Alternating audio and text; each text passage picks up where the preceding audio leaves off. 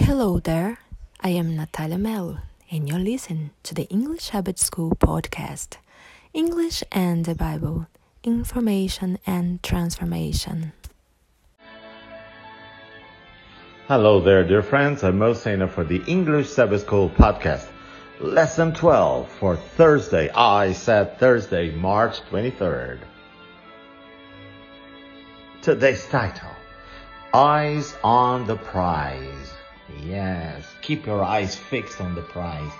Reminding you, this week's title for the lesson 12 is Rewards of Faithfulness. As I said before, and I say it again, not your faithfulness, because we are faithless many times, my friends. You may try, but we fail. But God is faithful, and what He promised He will do if you hold on to Him. Shall we pray? Heavenly Father, change our hearts of stone, give us a heart of flesh. Every day we have to accept You as our Lord and Savior, but we will not give up. We will not give in, because we know that Your faithfulness will bring us through. And we keep our eyes on the prize, which is we shall be living together forever with You in joy and immeasurable holiness and glory. We thank You in Jesus' name. Amen and amen. The lesson begins. After Paul's conversion, he dove fully into the cause of Christ. Because of his education and sharp mind, he could have been very successful from a worldly perspective. Yes. Like Moses, Paul chose to suffer with God's faithful children and for the sake of Christ. He suffered beating, stoning, prison, shipwreck, hunger, cold, and more, as recorded in 2 Corinthians 11. How was he able to endure all of this? You want to know the answer? Open your Bibles. Come on, move it to Romans. Yes, Romans chapter 8, verses 16 through 18. I'm going to be reading from the NIV, the New International Version, but please feel free to use any translation that you prefer. The Spirit Himself testifies with our spirit that we are God's children. Now, if we are children, then we are heirs, heirs of God and co-heirs with Christ. If indeed we share in His sufferings, in order that we may also share in His glory. I consider that our present sufferings are not worth comparing with the glory that will be revealed to us. Amen and amen. Question, how was the knowledge that He was a child of God a factor in His faithfulness? And how can this be a factor in your faithfulness, in my faithfulness? The value Paul placed on the reward of the faithful is what kept him excited about suffering for Christ. Well, I don't think he was excited about suffering, but he endured that suffering. He wrote from prison, Brethren, I do not count myself to have apprehended, but one thing I do, forgetting those things which are behind and reaching forward to those which are ahead, I press toward the goal for the prize of the upward call of God in Christ Jesus. Philippians 3, 13, 14. Let us see in the New International Version. It's easier to understand. Brothers and sisters, I do not consider myself yet to have taken hold of it. But one thing I do, forgetting what is behind and straining toward what is ahead, I press on toward the goal to win the prize for which God has called me heavenward in Christ Jesus our Lord. Yes, much clearer. Question, how has this knowledge made you understand the factor that you can withstand suffering? Because you know that Christ has overcome it all for you, and He will bring you through. So open your Bibles now to 1 Timothy. Turn your Bibles to 1 Timothy. Move it.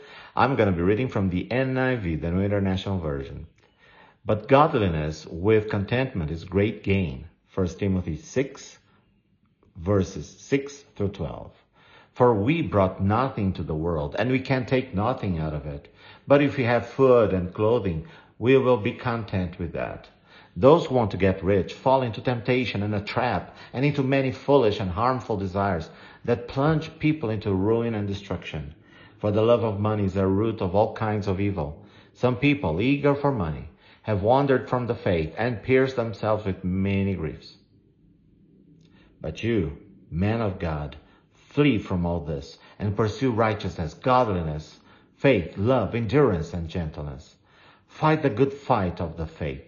Take hold of the eternal life to which you were called when you made your good confession in the presence of many witnesses. Amen. Question. We have looked at this chapter already, but it is worth coming back to it.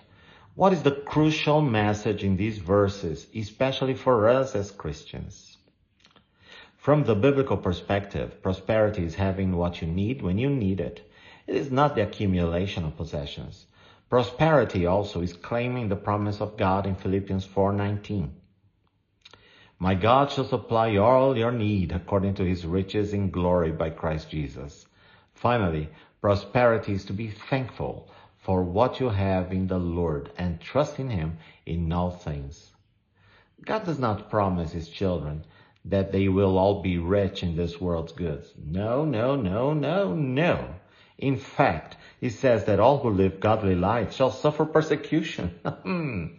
What he does offer is better than any worldly wealth. He says, I will supply all your need, and wherever you go, I will be with you. Amen. Then in the end, he will give his faithful ones true wealth and responsibility and eternal life. What an awesome reward. Well, I like very much the true wealth and eternal life. The responsibility, he can keep being responsible. But I never heard about that. God is going to give us responsibility. But interesting. Okay, it's open for interpretation. Focus. What an awesome reward. Near the end of his life, Paul was able to say, for I am now ready to be offered, and the time of my departure is at hand. I have fought a good fight. I have finished my course. I have kept the faith. Henceforth there is laid up for me a crown of righteousness, which the Lord, the righteous judge, shall give me at that day, not to me only, but unto all of them also that love his appearing. 2 Timothy 4:6-8. May we all, through God's grace, be able to say the same thing and with the same assurance as well.